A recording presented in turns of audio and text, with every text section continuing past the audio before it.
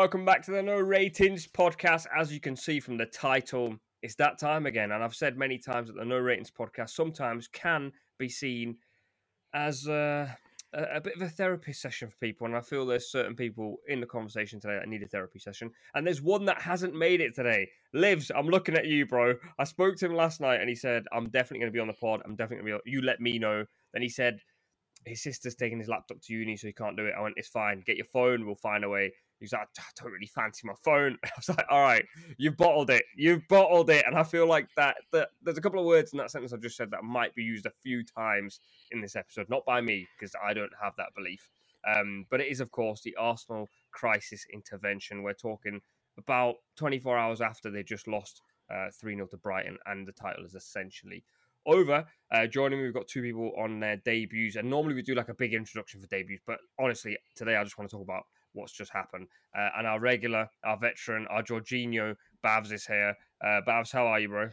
I think I'm better than Jorginho, but I'll take that anyways. I'm feeling. You weren't saying that after Newcastle. Yeah, well, listen, Jorginho has his days as well, but yeah, I'm feeling better. To be fair, I wasn't that depressed yesterday because I kind of accepted that we weren't going to win the league after Southampton. So even though yesterday was a bit of a dagger because of the result more than the actual, where it leaves us.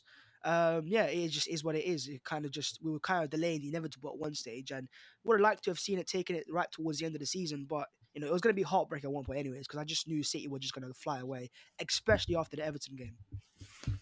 Yeah, you were ready for the heartbreak. I sensed it as well. Like, there's certain people I follow on Twitter that I know that they're not. Oh, Matt said, I don't want to talk anymore. I can't talk about this. If you're listening, you'll have no idea what I'm talking about. But Matt is in the conversation and he's just dialed out. Like, the moment after Babs finished talking, he's like, I don't want to speak about this. He's going to dial back in a second. Matt has no idea what I said about him whilst he hopped out. So I'll let you know, Matt. We all essentially decided that you ran off. You didn't want the conversation. You didn't want the heat before it even started. How are you feeling, man? Mixed. Not amazing after yesterday, of course, but it's kind of just delayed the inevitable at this point. And also, welcome to the pod. Like, I wish this could be in nicer scenarios, but listen, game's a game. Liv's dropped out, and we had to bring someone in. And you're gonna, I assume you're gonna do a stellar super sub job, unlike some of the subs that happened in the last game. I've got to stop doing this because I'm actually not even opposed to Arsenal. I'll be real. The tweets I've been putting out today, I've been more on side with Arsenal. But the reason I've got Haas in is because I feel like we needed the yin and the yang, and I feel like you are definitely going to supply the other side. You're a bitter fella, but how are you? Nah, it's not bitter. I've just got experience in the matter.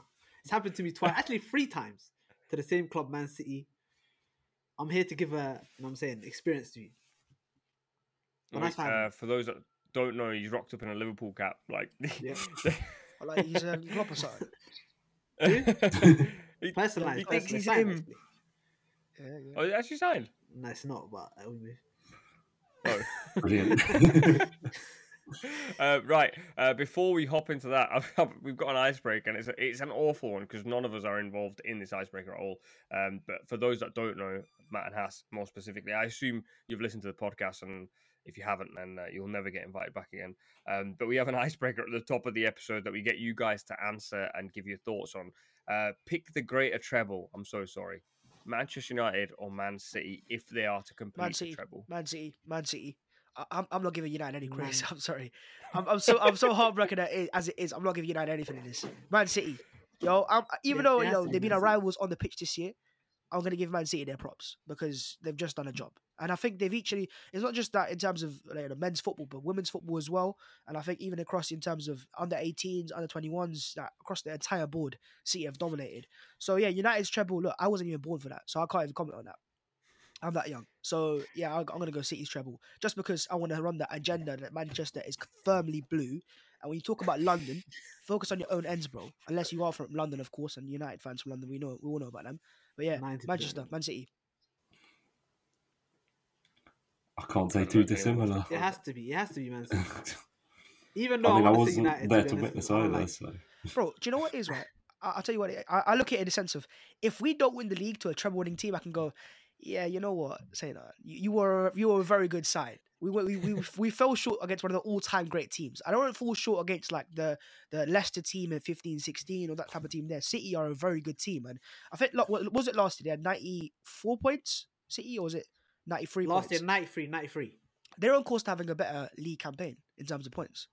94, yeah. But then And you we want would them have to had win the to Champions League before you. listen. I've not really got a rivalry with Man City fans. I'll be honest. I really don't. I don't know many Man City Fair fans either enough. because I'm not from Manchester. So the only fans that I really have clashes with is Chelsea, United, and Spurs. Not even Liverpool that much, to be honest. Like, I don't really Yeah. hate Liverpool as a club. But yeah, I go Man City because of just how dominant they have been towards the end of the season. And they're about to go, 15 wins in a row at the end of the season. Which teams do that? They've just pulled a plug at the end of the season when it's really mattered as well. Like they've just hit a run of form, which, to be honest, I think a lot of people, including potentially City fans, thought that they weren't actually going to get into that run of games, but they're going to go Most win people were 14 in saying a it's, row. it's not the So same team. Haaland's made them worse, all these other narratives, but City always do this. I remember us, I think it was the 18-19 season. We won 13 of our last 13 Premier League games, and we still didn't win the league because they won 14. This is the level we're dealing with. Like, Man City are just a machine. And for me, I don't want them to do the treble, to be honest. The Champions League, they can have the FA Cup. I want them to beat United in the final. But the Champions League, nah, they can't. I need Inter Milan to win that Champions League. I think the reason it's really difficult to compare, and I personally think the same actually, because I was alive when Man U won the treble. I don't think I've ever seen a team that does what City are doing now. As in, like, they take on Everton, and honestly, even me as in this title race and neutral, I'm going, I don't mind Everton winning. Like I want it for the race or even a draw. Liverpool fans are going to hate me for that. Absolutely But not, but okay. but like the reality is they're probably going to stay up anyway, so you may as well do the title race a bit of a favour. Like I love the narrative, and Everton were mixing it with them, and I was going, "Oh, this is they're on for a game," and then Gundogan just scores some like silly goal, and you just sat there going like, "It's just on like you can't account for this." And I was just saying before we start recording, Gundogan's not even a free kick taker, and he's bent in a free kick in the top corner. So it's I don't think like, he was even how do supposed to you? take. Yeah, exactly, and Bar it's is like the actual free kick taker. He was there. Then they just said, "For a laugh, let me just switch it up." Good one. yeah, And he just bent it that's in. what I mean. They've got this like this repeat mentality of winning, and they're not bothered, obviously. But then on top of that, I've been having this debate all day, and we may as well get into it now. To be fair, that City just have a lot of resources, and that's the reality of it. Like I don't think they've got the biggest squad, but they've got the most talented squad. Like they take out Grealish yesterday. Foden comes in, who's apparently the best youngster in English football at the moment, and some people think the world. You take out De Bruyne, and I think they brought in Julian Alvarez, yeah. who's obviously not to De Bruyne's level, but he's still unbelievable. And on Arsenal's terms, you bring in Jorginho, who has a amazing game against Newcastle, and then drops a bit of a stinker against Brighton. But that's the level of footballer that he is, I think. Anyway, I don't know if you guys disagree. No, the way I look at it, you're right. Man City have squad depth, and that's perfectly fine, by the way, because they've had 6 years under Guardiola to get to the stage. Arsenal are in year 3 of Arteta and the first year of a proper title charge. So the word bottling sounds great for the narratives. That's what people want to see, bottling, and that's fair enough. But the reality is, Arsenal have fallen short because we're not perfect, and there's a reason behind that. It's because we don't have the level of players to call upon like Man City do, the experience they can call upon in these moments as well, and the quality at times. But I think it goes down to squad depth. I think with Saliba and the team, we were on course for a 94 or 93 point season. And even that might not be enough because just how good Man City are.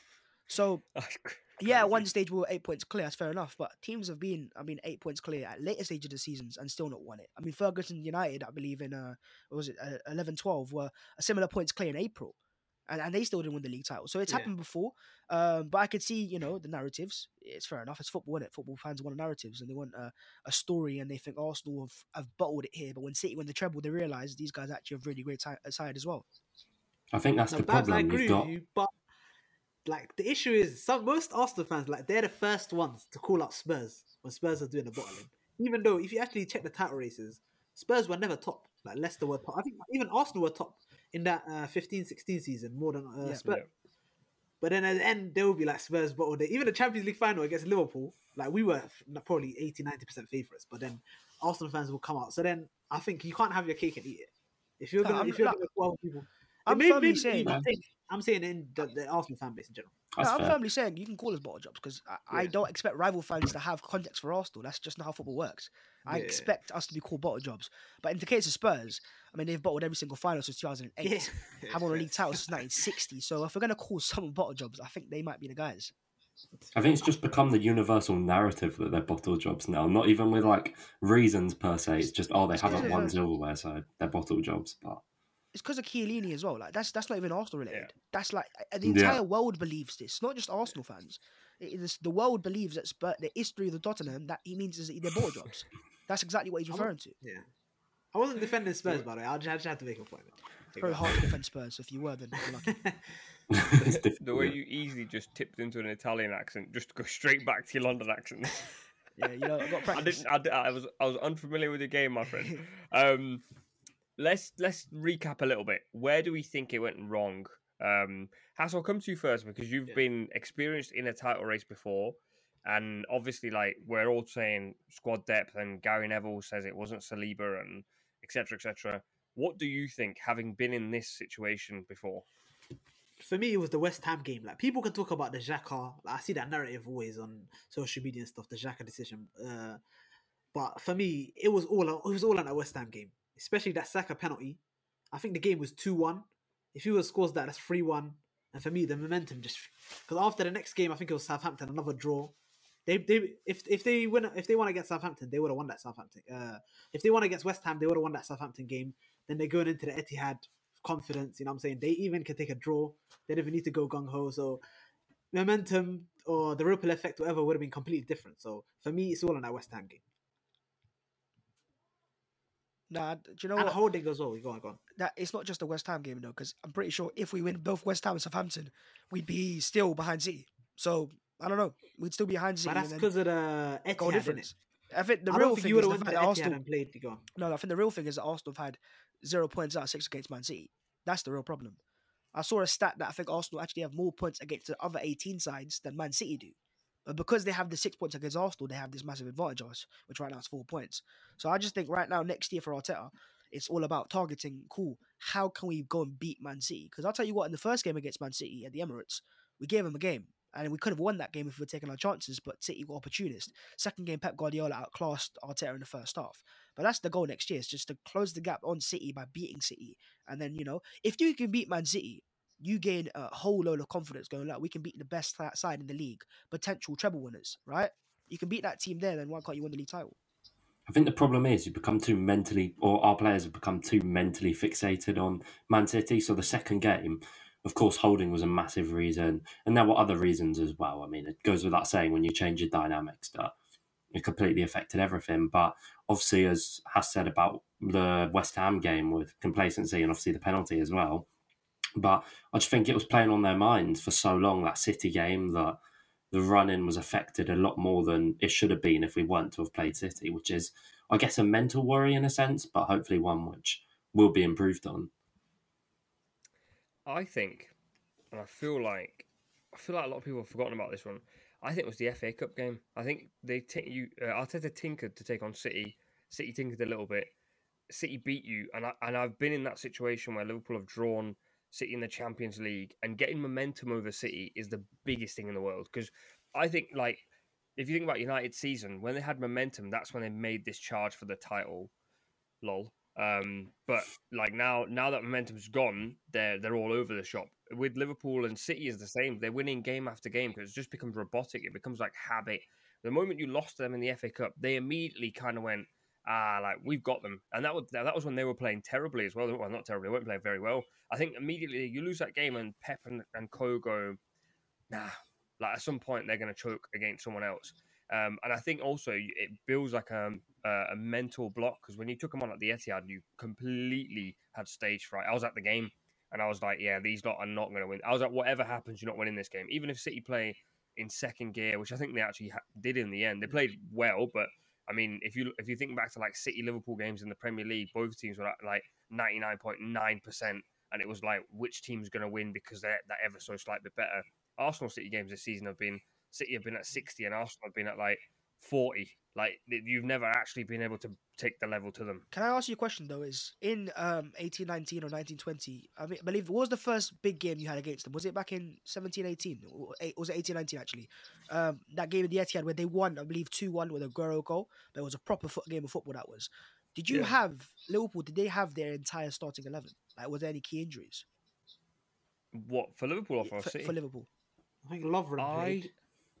Yeah, Lovren that was instead of before Matip. Liverpool were in like, and I think Arsenal are the same. You're in a position where you're probably going, we can still improve here, and here. Liverpool were in that position, I think. But in terms of that first 11, I think from it was what I Lovren remember, for I Matip, think that's it. I'm talking about the game. When Trent switched it for Robertson and then he cuts it back for me. yeah, that mad Yeah, goal, like yeah, one it of was the goals of the Lovren. season. Because if you see That the was Lovren. Aguero goal where he took it around the corner Yeah, smashed it. and he just smashed it. Oh, yeah, roof that of the near net. post, I think yeah. it Well, no, was actually, that Lovren. was Sané. Sané won that game, no? Yeah, but I'm And saying they the won first it, but goal. Oh, yeah, the first Aguero goal, yeah, No, man. no, equalised it's the same that. game. The first goal, Aguero scored. Yeah, Where he took it on a Aguero half turn, scored and first. then smashed it roof of the net. Yeah. I In think that Oh, game, yeah, there, you're that right. was a game I watched and gone, these two teams are Yeah. going toe to toe. Arsenal Yeah. tried that at the Emirates, but we were just naive, which I guess for the young team you expect, right? Liverpool in that game against City, even though you lost that game, you could see like, okay, these guys are on the same Yeah. wavelength. And then you beat them in the Champions League or the year before that. So you had the Yeah. psychological edge. We just don't have that right now. So you're right, we wasted an opportunity in the FA Cup. But hindsight, is amazing because at that time, we kind of, rested our players and went on to win the next few games in the Premier League. So I guess it is what it is at the stage, isn't it? And it's not just a Man City thing. It's also the fact that we don't have their level of squad quality. We have a first team, very, very, small first team, maybe 11, 12 players that can play. But also, I look at, maybe you look at Zinchenko and Tierney, go, there's not much of a drop-off there. But there is, because they're not the same profiles.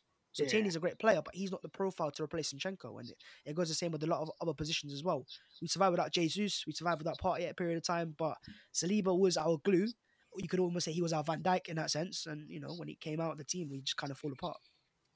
But going back to the West Ham and Southampton games, like, if you were to win both of them games, you could have gone into the Etihad with a different mindset. Like, you could have gone in there just needing a draw. So then maybe then that would have gave, because going into the Etihad needing a win, that's a completely different mindset. You could just shit house a 0-0 or something. You know what I'm I saying? think ultimately the narrative kept changing really. Like for me, it was like, okay, just one game, you win there, you win the league. Okay, cool. But obviously, as you say a few weeks ago, if we win those, then we don't need to go win there. But I just kept moving the goalpost to kind of fit the narrative really, which didn't end very well, of course, when they thrashed us in the end. But the other thing as well is like when you go toe to toe with City, like Bhavs just said there, if you don't actually go toe to toe with them, they will just smoke you eventually because they don't need to be doing anything different to what they're already doing to keep going forward, if you know what I mean. And Liverpool got to a stage where it was the same, where Liverpool would just repeatedly win. And I said a while ago, I think Bavs, you were on a pod, I felt like Arsenal were doing the last minute thing too early. And you can't do that against City. Like, you get emotionally exhausted because they literally play with zero emotion. I think De Bruyne said after the City game, he said, emotion is good, but at the right time. And I think like Arsenal were doing the Reece Nelson thing, which obviously that not only builds the narrative even more, because you start to go like, what year was it when Liverpool had a few last minute moments and still lost the league, and we were going, how, like, it was written for us. 1920. Yeah, it was 18, 19. Yeah. Salah And we had the scored Spurs one. Lloris put Yeah. his own net. I'm thinking, yeah. surely. Yeah, you're going Man like, City just don't stop. And the worst thing is they score in the first 5 minutes. Like, you go into the game having hope. And then 5 minutes in, you're just thinking, let me just turn this off. Like, it's done. That's the thing, though. They've What's been even more scoring annoying is early when- on and late on in games. Like, they scored that Palace. I think that game against Palace was decisive when they gave away a stupid penalty and then won because they didn't look like scoring. And that's kind of been the case in quite a few away games. But obviously, as we alluded to with Gundogan, they just have a player who comes out of absolutely nowhere and does something crazy. And that's once also they been the smell difference. blood as well. Once it's in their hands, it's over. Like, they're not letting go. Bro, It's when you're in front, that's when you have the opportunity to take the way I look advantage. at it is at the Etihad, when I see Haaland pull his hair down and score against us, I'm like, these guys don't respect us anymore.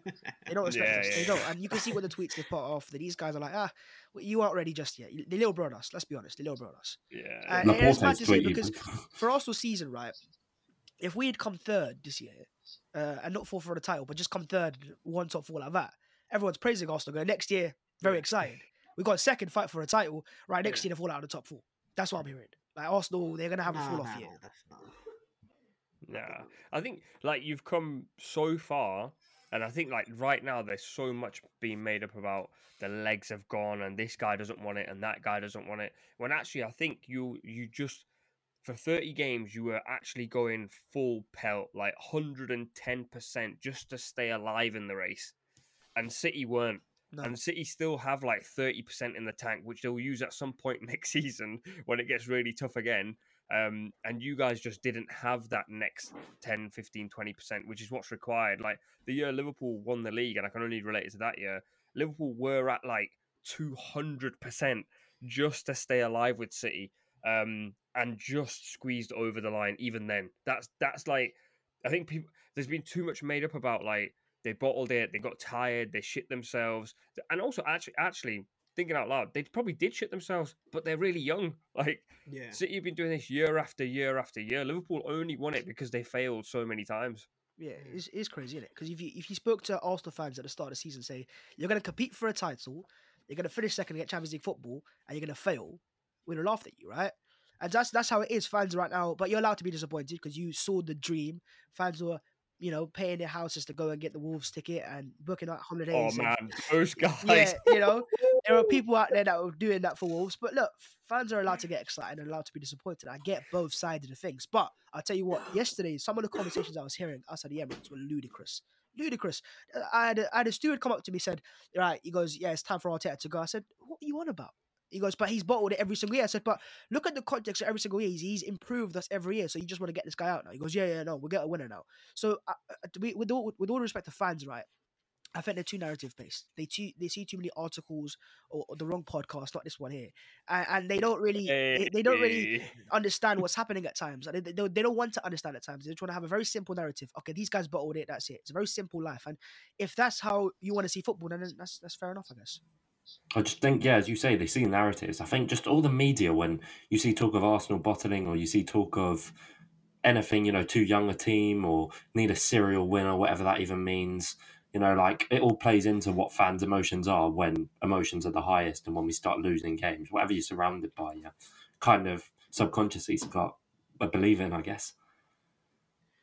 Going back to the mentality point, like I was saying, I think like playing in other competitions actually helps you. Like it takes the mindset off the title race. That's why City now one minute they're playing FA Cup, all the focus is on that. Then they're back into Champions League mode, so they don't have time to dwell on the title race. It's just like one game at a time. Let's just roll on. So I think that's what helps you as well. Because even when we were in title races, I think we got to the Champions League final in both years. So that kind of is like we had Barcelona on the weekend and Barcelona midweek, so we don't have time to focus on whatever City done in the weekend. So I think that also going out the Europa League could have had a big. That's where Arteta needs to learn. He needs to learn from that. He needs to look and go like, okay, next year I'm not throwing away the Europa League. I'm not throwing away the FA Cup. I mean, the FA Cup we're up against Man City away from home. It's very hard to go and win there. But the Carabao Cup against Brighton at home as well. I'm not throwing those competitions away because I want someone else. Because if we had maybe won the Carabao Cup, I finished second, they wouldn't have been, this, United fans are like, we've had a better year than you guys, right? Now that's going. And I can see their point of view. I can see, if you're a United fan, you're going, I'm finding ways to dig at Arsenal right now. But in my eyes, we've really, really improved, which is factually, we've gone from 69 points last year to maybe up to 87 this year. That is what you call improvements. And next year, if you want to win a title, you have to probably get 95 plus points to beat a Man City side. Pep Guardiola has changed the game. He has changed the game. It's given us a taste of a title race as well, which is probably needed. I mean, pre Guardiola, we would have won the league easily, right? You could have been imperfect and still won the league. I saw documentaries of United drawing games to Middlesbrough late season and still win the league titles. So Leicester won with 81 points. It's Guardiola. 81 points. This guy's Leicester won. Like, I think we would have won 5 league titles in a row with that time. Just leave Pep, honestly. Like, pack your bags, go back to Bayern or something. Like, he was supposed to leave because of these allegations. Remember, he said, "I'm staying." Yeah, man. Like, why these lawyers should have just. Bro, we need to pay the lawyers. They ruined it for us. We need to fast forward that case. There's got to be something. They can't be just perfect. There's got to be something. Listen, I wouldn't be that surprised if they went and got Arteta if he left though. Oh no chance. No chance. We got him locked down. I think Mikel Arteta loves Arsenal too much to go to Man City. And unless the board wasn't backing him and he wasn't getting the fundings or whatever, then maybe. But Arsenal, he's got full support of the ownership and the fans, and he's getting the money every single year to spend as well. So I don't see why I'd leave Arsenal. I do just think like City are so well run, they'll have a plan B, man. Like we're all sat here praying. They're basically like Brighton are like baby City. Yeah. Like they've got little things planned. City have like the big things planned. There's no way Pep goes and they just suddenly They're not gonna relinquish crumble all yet. the power. They're not gonna Yeah, crumble, but yeah. it's not gonna be the same. Like Pep, there's Yeah, a of reason why course, he's man. best. Yeah, they're He's a gonna go joke. back to like what they were doing with Mancini, like one every 2 years, a title every 2 years. Hey, you know what the funny thing is? We never appreciated those times enough. We were like, they're too dominant. Now we're like, please, I'm begging. Go back to that. Bring it back. Man, give someone else a chance. It's almost crazy what they're achieving as well. Like if they get back-to-back titles, which I think only United have done that. It's 3 now. Yeah. Oh, 3 titles, sorry, not back-to-back. Yeah. Then you've United's done got it twice, obviously the that's right. treble, which is crazy. They Treble, could have treble. gone invincible a few years ago, but for thankfully Liverpool. So it's 100 points. what they're doing is just. But Centurions, yeah. As Bhavs mentioned with their women's team as well, when they're under 18 and under 23, the club has just run ridiculously from top to They're bottom. just cleaning up everything. Like they just want Manchester City on every single trophy, even if it's under 6s or if it's under 67s. Like they want every single trophy. Do they still count as the noisy neighbours, or have they just taken over the house?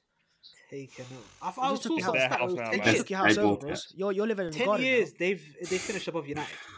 That's more Yeah, than nosy crazy, neighbours. They've crazy. smashed the And whole house down. And I don't hear these That's so under conversations. the radar. I don't like, hear these conversations. I always hear London this colour and that colour. Defo, What about Manchester? What Definitely. colour all the Manchester? talk about City's money as well. What about the money United has spent? Like this year, I've seen people praising the fact they've had a better year than Arsenal. Cool, you can have the argument, but your rivals are about with a treble. What are you flexing, bro? That's what I'm trying to That say. batter No, clips your United, greatest United ever fans feat potentially, and you're flexing at Arsenal. Who's your actual United rivals? fans are shameless. It is. Never What have I is it, seen isn't it? a more shameless fan base than Manchester United fans. Honestly. We beat them Hey, they were 7-0 title next contenders. week. They're giving me verbal. Like, how can you talk Yeah, to they me? went I from just beat you title 7-0. contenders to could not get top 4 to losing 6-3, 7-0, 4-0, whatever else in the same season. It's impressive.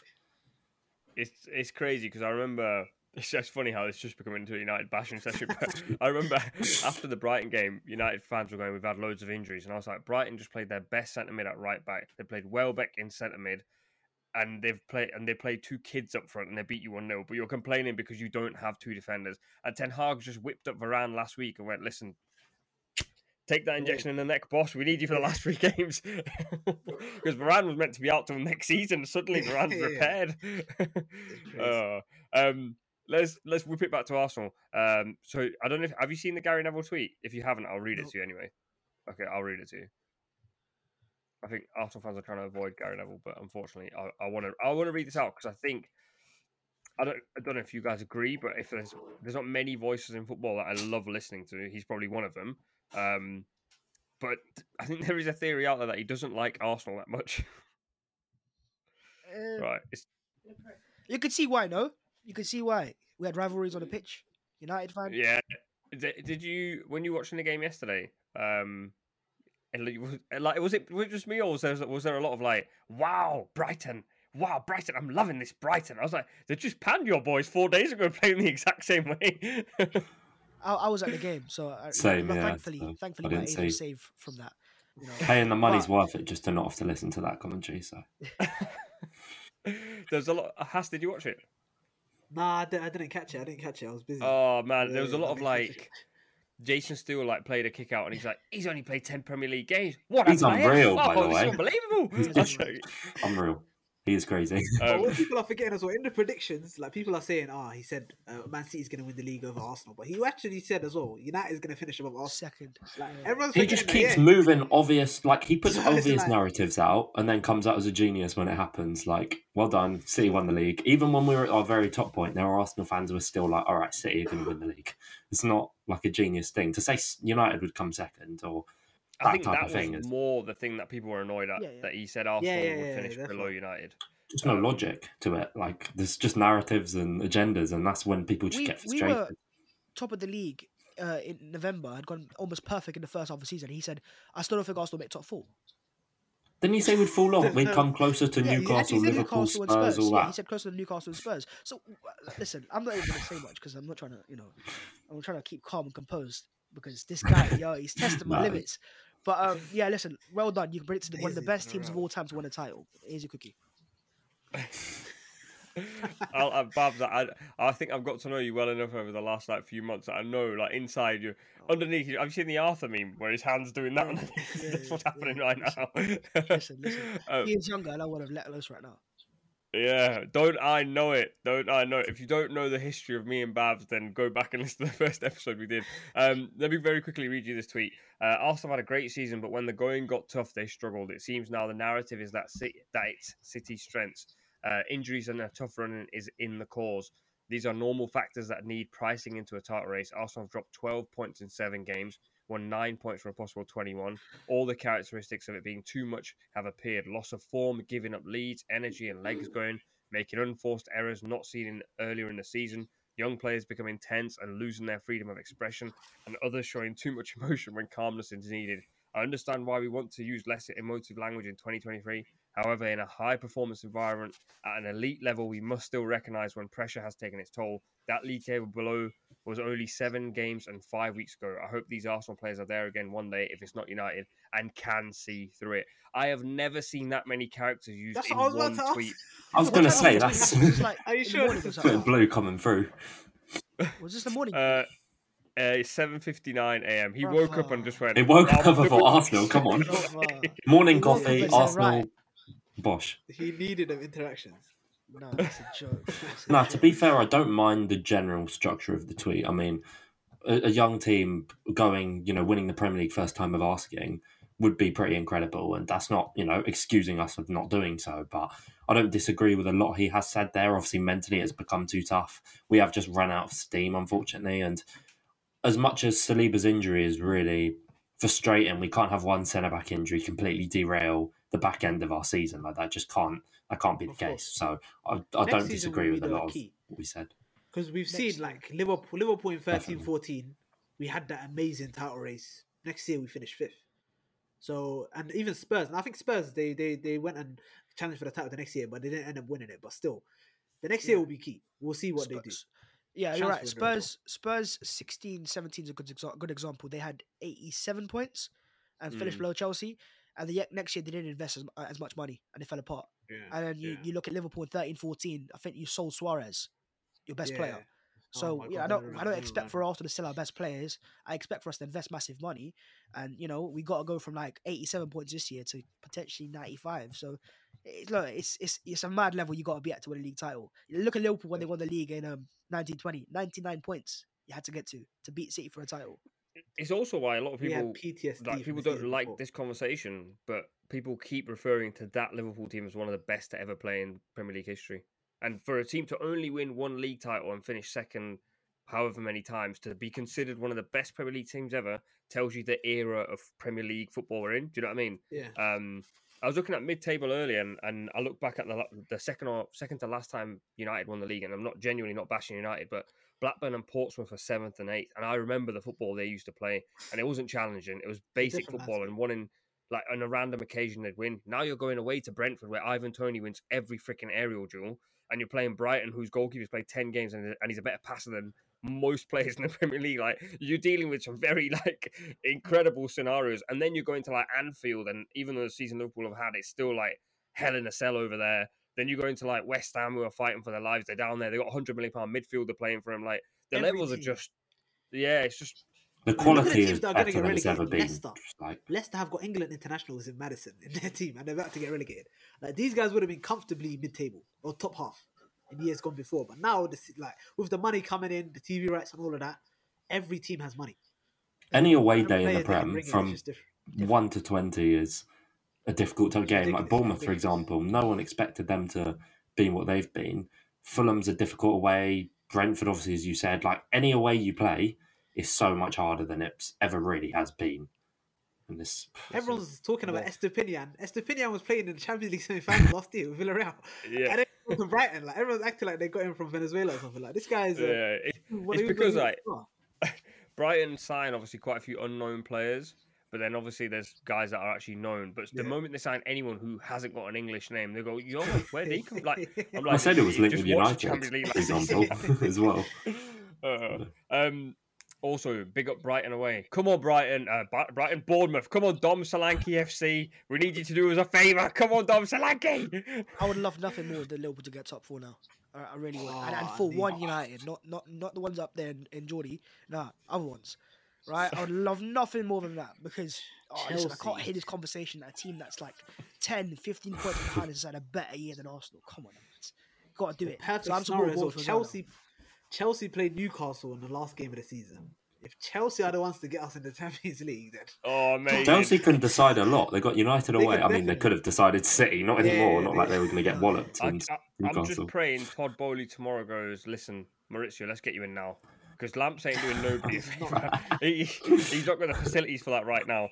He's got to, I think Lamps has got a long way to go before he gets to do the Chelsea job properly again. But Maurizio Yeah. Pochettino, he could genuinely give him some new manager bounce. Todd, if you're the guy, and I know you Please. listen to the pod, give Maurizio a call. Get us in the top four because everybody in the country wants to see it. Coming back to Arsenal, I saw some more tweets about Arteta and everything. And as I said, this is a crisis intervention, and I want to talk about the little tiny details. How much of this season would you say is actually on Arteta? Not the good side, obviously. I mean, the reason you didn't win the league. 5 to Quite a lot. 10%. If I don't know, like I think very little because obviously there's much talk as there is of he's cost us in elements. He is obviously the sole reason we're in this position and has speed tracked this project so quickly. So I don't like being too harsh on it. I think the main things to be frustrated about are the fact that for me, the second Saliba got injured, Kivior should have played because worst case, you've got a player who spent quite a bit of money on, you develop them more, and it's less pressure games. Leeds and Palace was the first game I think it would have been. Palace at home, couldn't have a better environment. They've just lost Vieira. They're very down mentally. We go 1-0 up. It's simple. Leeds, another who are down there. I think that was a big mistake because replicating dynamics was the biggest thing we could have asked for and needed. And obviously bringing in Rob Holding, unfortunately, just did the opposite of that and did make our life a lot harder. And I think it's hard to talk about depth or lack of depth when we do have some good depth players, but we can either not depend on them because they've not really been given adequate game time, or we can't depend on them because they're not good enough, but they're players we've invested in. So I think those are the two main things where you can be a bit frustrated about with Arteta. But as I say, I don't like really, you can very easily be critical of someone without being overly critical, but I don't want to go crazy on Mikel. Yeah, I think room for improvement is definitely being a little bit more ruthless. Like in key stages of games, he's waited a bit too long to make a sub, or he's kept someone on where he shouldn't stay on. And I think, look, that's the area for improvement. So it is that small margin, but it's those small margins that you have to get perfect to beat the robot in Manchester. You got to have that. And right now, Mikel Arteta, and I also it's totally justifiable. A manager that's 3 years into his managerial career isn't quite perfect. I don't expect a perfect manager up against Pep Guardiola to win a title in his third year. And if he don't win a title and go, you're a failure. He's improving every single year. So just like last year, there was areas of improvement which he improved upon. There's also those little things now, and it's a lot smaller now going into next season. Yeah, my only thing would be like just learn from your mistakes because we saw last year even Holding. Remember the red card against Spurs? Like he was probably one of the big reasons why you didn't get Champions League football. So then in next year to do the same mistake again, like I think that would be the main thing. Just learn from your mistakes, and then you should be fine. It reminds me a lot of Klopp, the loyalty to players is, I think, a big problem with Klopp. Like, I love Klopp to bits, but I think there's a few things that come into this, right? Like Pep doesn't need to be loyal because he can bin someone off and get someone straight away.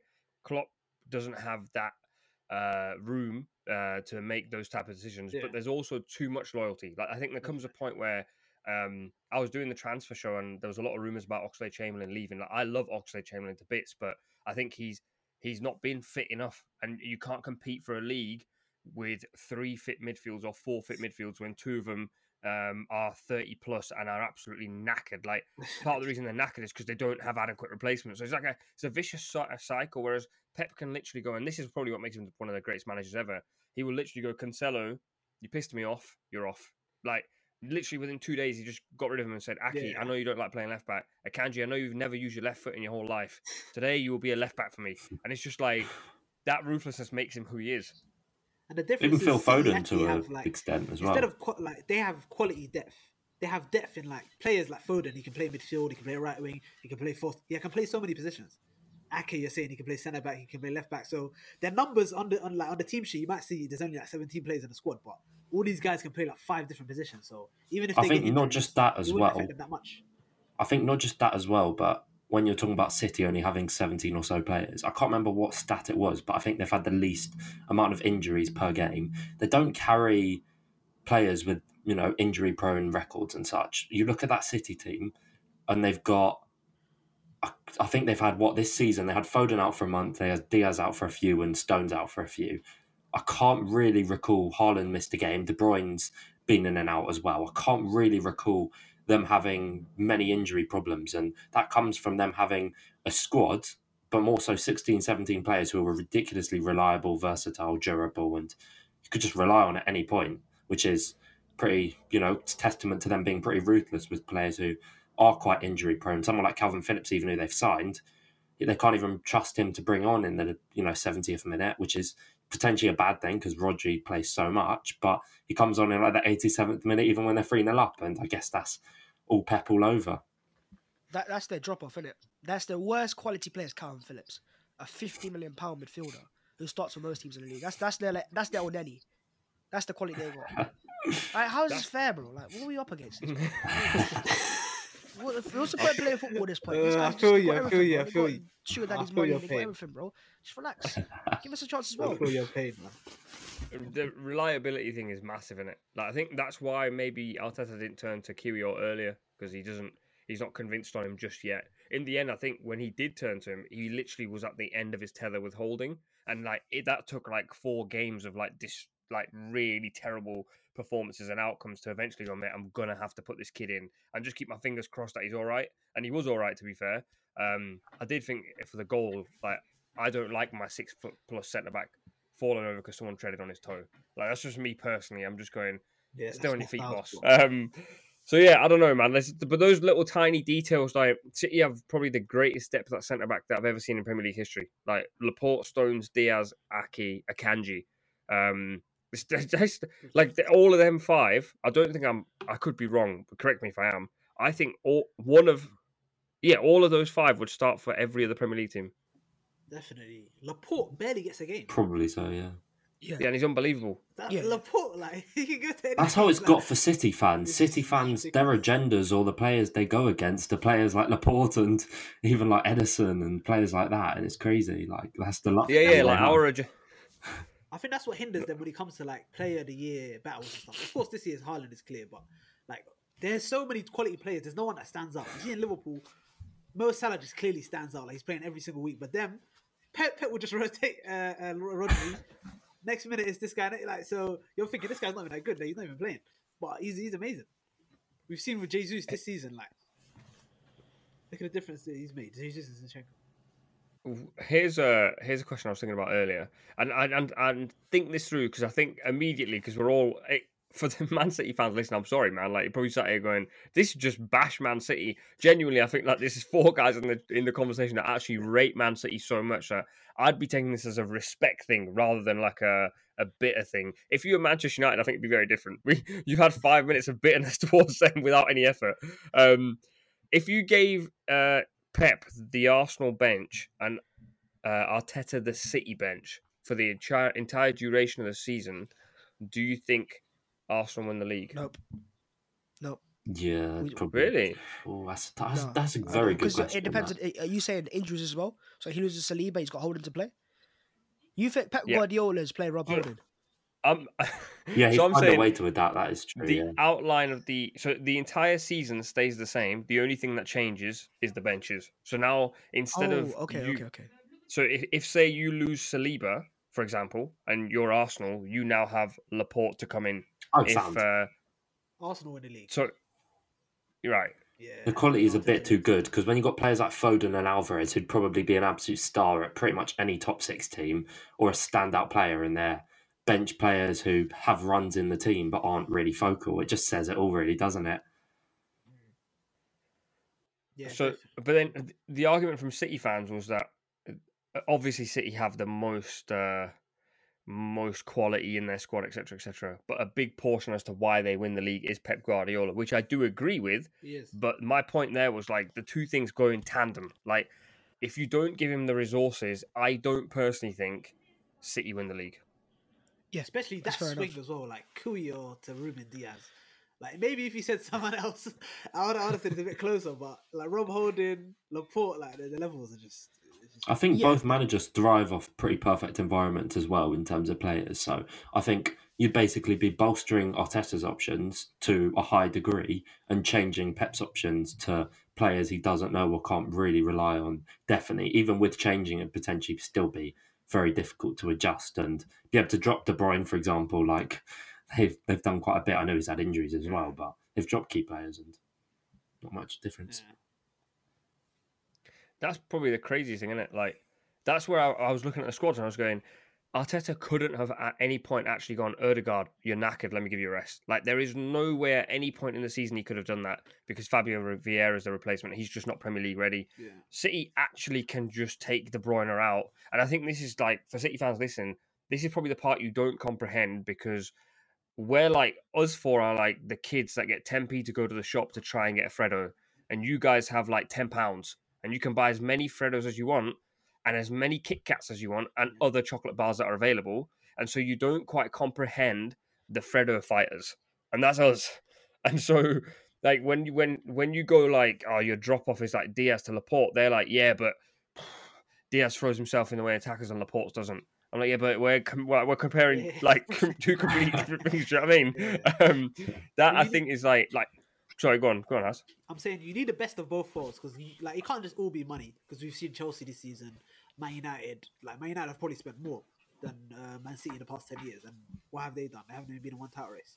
But It's decision Arsenal making all and over. Liverpool, like there has to be a balance. You have to have the money, you have to have the depth, but you also need to have the manager with the tactics and all of that. So I'm not saying like it's not all completely Pep Guardiola and it's not all completely money. So it's somewhere in between, I'd say. Yeah.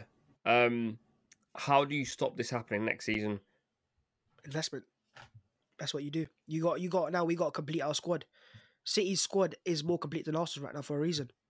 So we just now got to complete our squad now to the stage where we are at that level where we can throw in, I don't know, a Rice or a wide forward for Saka if he's out of form and we can rotate. That's the next step for Arsenal. We in terms of points though, it's got to be 95 the target, which is crazy. But you got to target at least 95 points to win the title. I think you've also Wouldn't got to hope you? the mental side of things not fixes itself per se, because I don't think that's fair. Because obviously you're speaking about the last minute winners and the games where it looks like, okay, Arsenal are going to drop points, and they just never did at that point. But I think it is also important that these mentally strong players are that mentally strong and do have that different mindset and can just get over the line and be, that good throughout and in crunch time. And of course, Champions League is another factor as well we haven't spoken about, which will be very interesting because we've not even been in the competition for however long, let alone a title. So it's pretty an interesting dynamic. I just on that point, Bhavs, that you said that you need to complete your squad.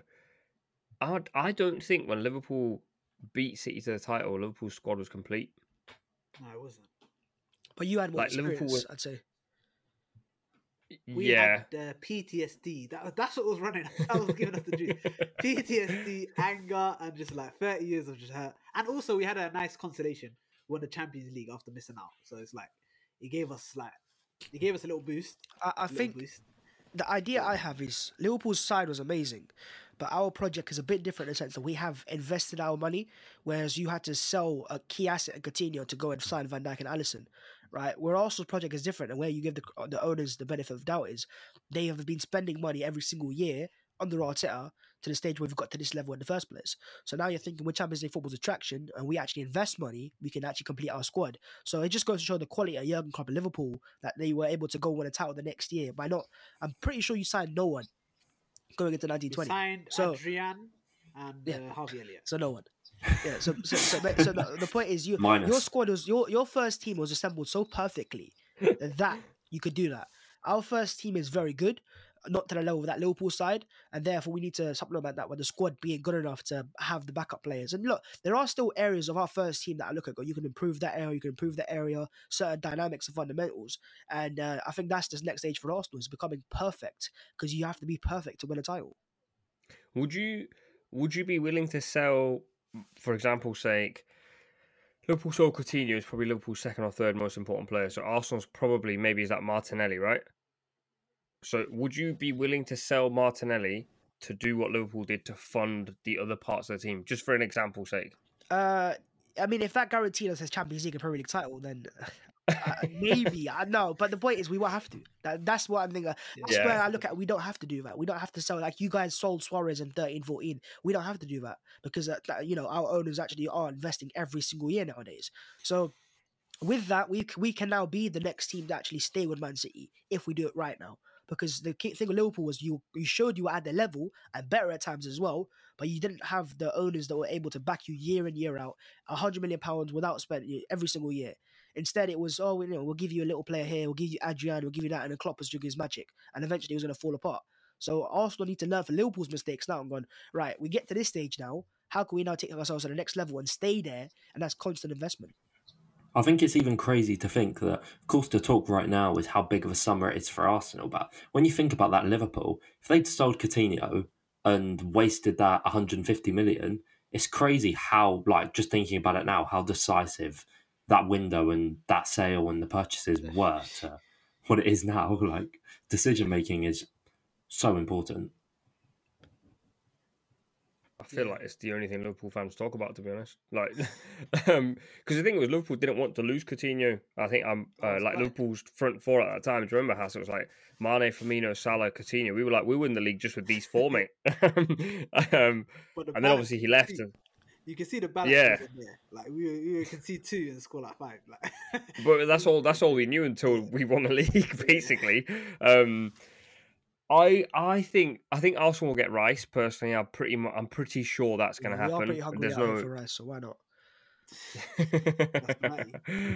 You waited the whole pod to use that. No, I haven't. I just came right now. No, I'm not. No, that's not how you pre-plan. Come on, I'm not noting that down. Right, that's this moment. No, it's on his wall. It's on his wall. Is that I'm going to say that in the pod today. Haas, in terms of. Sorry, go on. Right, go on. Yeah, I was saying one thing. Like Arsenal, like how much is it going to take to get Rice? Like probably 90, 100 mil, maybe 100 mil. Yeah, probably about that. Yeah, mil. We've got some. Arsenal spent 70.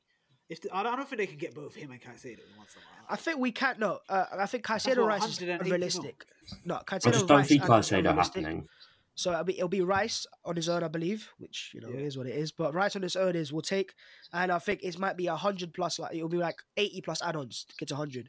And the reason, do you think he's worth that much? I think in the current market, he probably is. When you got Enzo Fernandez going for 110 or 5, the market every year is becoming more and more broken. So when you get a Premier League proven 24-year-old who's a captain, who's played for his country, who's clearly got a lot of qualities, like he's versatile, he's reliable, he's missed 1 game or 2 games via injury in like 3-4 years, and he's worth £100 million. In the current market, he probably is. Now in the previous market, it's probably not.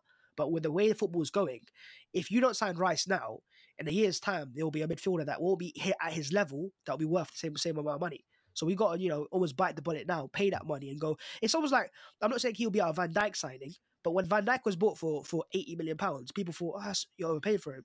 And look at it now. So we've got to hope that Rice is our Van Dijk type of signing where it's like, it raises the level of the squad once again. It makes us a bit more perfect and it's worth the money in the long run.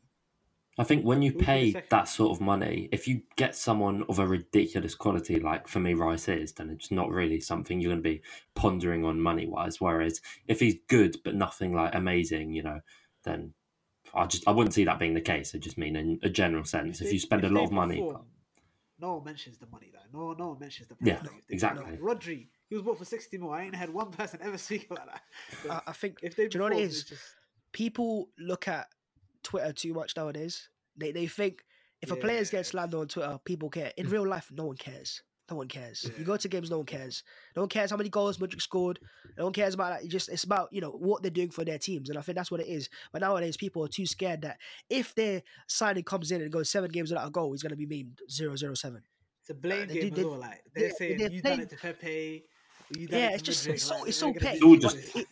It's very petty. It's very petty. Yeah. But it's end of the day, you have to realize the people behind those accounts are children, the kids. They're still in the playgrounds. They're still, they still got recess and stuff like that. Recess, No, I should say trying to get to lunch. All right, very quickly, as soon as I've got you in here, we have to chat very quickly about Liverpool. We're recording this before the Leicester game, but this actually goes out after the Leicester game. So if I'm you, I'd choose your words carefully. But if you want, you just go for it. I'm nervous, man. I am shitting it, honestly. Because like the previous games, like we didn't really have any pressure. Like I was like top 4 is gone, all of this. It probably still is gone, but with Newcastle, they've got Brighton coming up, they've got Chelsea coming up, and I can't remember who's the other game. I think it might be Leicester as well. It is Leicester, I think. It's Leicester. I'll have a quick look for you now. I think so. Yeah, so they can easily drop points. So that would be the worst thing, like to see them drop points and then us not capitalize. And also last year, the same ground, Salah missed the penalty, it ended up costing us. Like if we had that 2 points more, we could have won the league. So it's just like PTSD, man. Yeah, I'm nervous. I'm nervous. What about you? Yeah. Newcastle play Brighton, Leicester, then Chelsea away on the final day. I'm just thinking Chelsea away final day. Lampard's probably might be his last ever game as Chelsea manager. Chelsea will get a result, I'm sure. Yeah, that's the one that I think they'll get a result in. And then it's Brighton. They also play Brighton in 3 days' time. Yeah. Or 4 days. 3 days' time, yeah. So, I don't know, man. Europa League. It could. Yeah. The hope They is did there. look amazing against Leeds, so... They looked amazing, did you say? They didn't look amazing against Leeds. Yeah, they're slowly faltering a little bit. They're starting to falter a little bit. But then, at the same time, we're going Liverpool... Yeah, but if Liverpool win the last 3 games, they will have won 9 straight games by the end of the season. That's like nearly title-winning form, like legit. Like that's crazy form. So I think Liverpool are also going to drop a point somewhere, and that's why I think the cookie will probably crumble. I'm a realist though, bro. Like I like to say at the end of it, I told you so. You know, I hate that. I'm that guy. I just go with the ride. If we lose, we lose. If you don't, we don't. Like. St Mary's, before it leaves the Prem, has got one more store. One more in store. Final day of the season. St Mary's. I'll just be. Oh, bro. It was like an empty stadium in their last game against Fulham. That's going to be a home game for Liverpool. Once we have it. You've got to pay homage to the team that allowed you to get to, Van Dijk, Lallana, those players there. Yeah. You have to pay homage. 1-0 win, why not? This team, it was a part of your success. We'll play in the EFL Cup next year. We'll give you a little win there. No, you got to give like a loan player aside. You can't let him just go with nothing. Carvalho, they can take Carvalho on loan. What has happened there, man? He scored that last minute winner against Newcastle and hasn't touched the pitch since. Because he's not a winger. I was even surprised when we signed him, to be honest. Like he's not a false 9, he's not a winger. I can't see him being a cup midfielder. I think we just bought him. He was a free transfer. Or was he a tribunal or something? He was like 7 million in like the I don't know what it's called, the tribunal fee. I think, to be honest, like, as bad as it sounds, I think we just saw a cheap young player. We can get cheeky 20 mil profit or something, easy cash.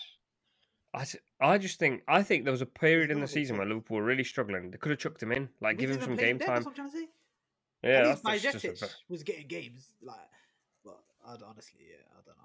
Or bizarre. unless he's done a Zaha and Moyes and done something to cost.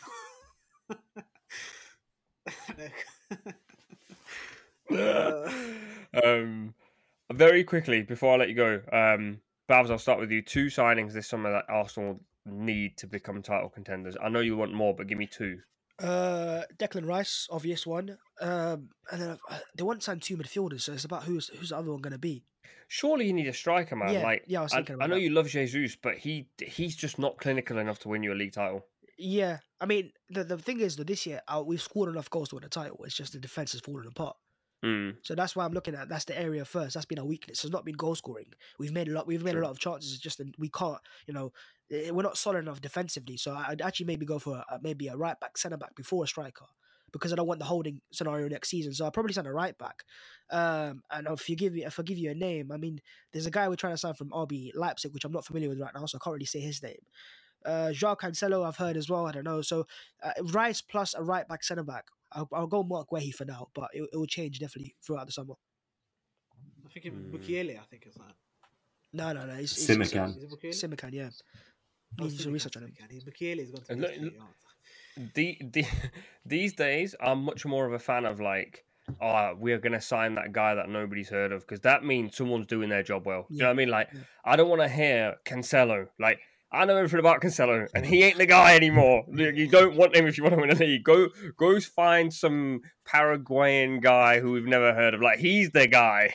Yeah, I think Arsenal will invest big and like Alisson. Alisson was known, right, but he wasn't like Van Dijk level of Yeah. known. He wasn't Premier League level. And we'll invest big in a Premier League player like a Rice, and it will be like a player outside of Europe, also outside of England, and it will be someone that fans I'm quite sure of, but it will be a massive signing and hopefully raise the level again and help us get to 95 for next season and maybe win a title.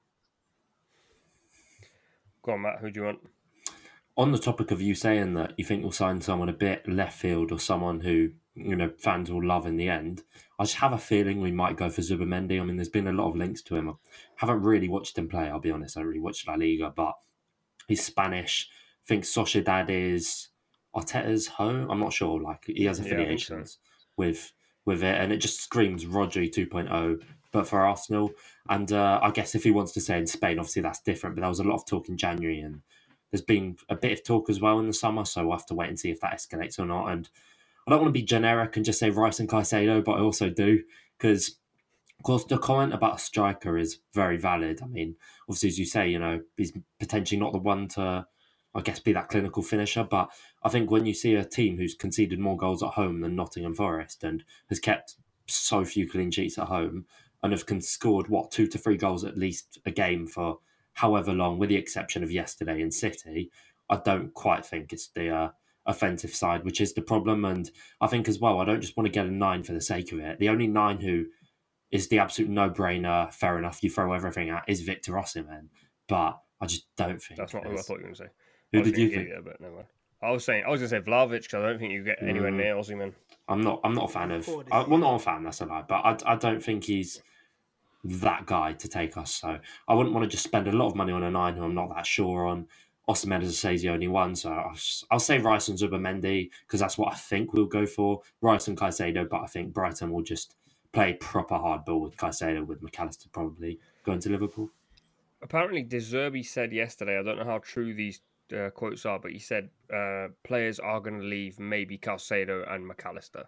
So I have a feeling... They've I think every player has their price, but they'll demand if they get rid of McAllister for like 60, 70, I think it is. Something along those lines. Well, Haas, didn't you say you don't want McAllister for 70 million? No. That's not me. Well, 70 million, that's it's a lot of money, but Premier League. I feel like I've seen you say that on Twitter. No. I said we definitely need McAllister. I think someone was saying we don't need him, and I was like, nah, we definitely need him. Okay, I'll let you. 2 is not enough. Can you give me 3 signings? 2 is not something, nothing. I'll give you 3. Listen, we're in a begging situation, Arsenal or not.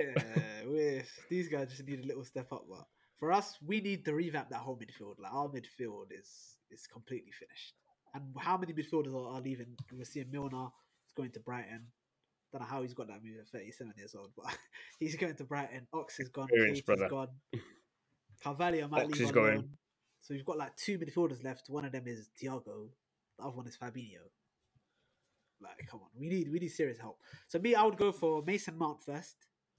Yes, sir. On the right-hand side, imagine a trio of Mount, Trent. He Salah. sees what I'm seeing. It's different. And then I would have McAllister also on the left. Like, you see where Jones is playing currently? That like left half space or whatever. I'll bring him in. Then a 6. I don't know. It depends. If we have funds, ideally I would take Caicedo. But, I'm hearing Ugarte's cheaper option. It depends. Why not a centre-back? We need a centre-back as well, but he said only 3. Yeah, but you've got all 3 midfield. Surely you could go 2 midfielders, one centre-back. We need... Our midfield, I think, is more. Because Robertson, he can play that left-back, centre-back role. It's not ideal, but... The midfield, Fabinho cannot stay another season. We can't win a league or do anything with Jones in there. And then Henderson, I know he's the captain, but Mason Mount is just another level. So what's your goals next year? Is it to fight for a title? Definitely. Okay. We'll see you then. Definitely. Because now, look, we won. We've changed our system. If we do win the rest of the games, we've won 9 games in a row. That's title form. We take that into the next season. Get some new additions. But Bhavs just did the Klopp. Next season final in Istanbul, book the tickets. I did not say that. Listen, one thing I know for a fact, at least 10,000 Liverpool fans actually did book their tickets when he said that. And now they're watching Madrid against AC Milan or City against Inter, whatever. Right, gang, thank you very much for that. I'm surprised at how well behaved everyone was, because I know after Liverpool lost the league title to City, I was like in pain the next 6 days, and every podcast or whatever I hopped on, I was raging, and I couldn't hold the temper back. But yeah, as for you guys listening, make sure you follow the guys on socials. The links will be in the description on YouTube and also on the Spotify and anywhere else that you listen to the podcast. And make sure you drop the podcast a like as well and drop a 5 stars. And we'll see you. I believe same time next week. We've got a couple of bonus episodes coming. We're working on a few quizzes with the box to box guys as well. So there is loads of content coming your way. Thank you for listening. We'll see you next time.